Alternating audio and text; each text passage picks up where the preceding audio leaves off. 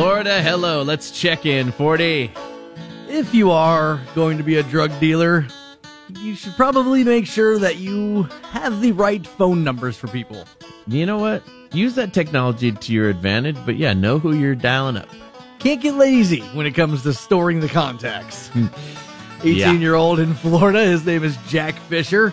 18. He was arrested on Monday after he sent a random text message to a county commissioner offering him an 8-ball of cocaine. Oh?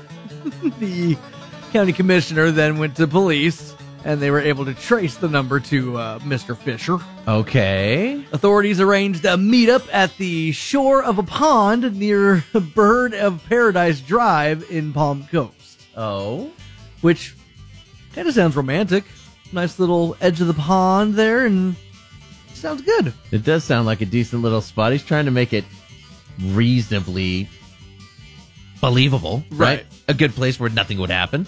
Well, when Fisher arrived, he was busted by police, and he was carrying a bag with 3.2 grams of fentanyl.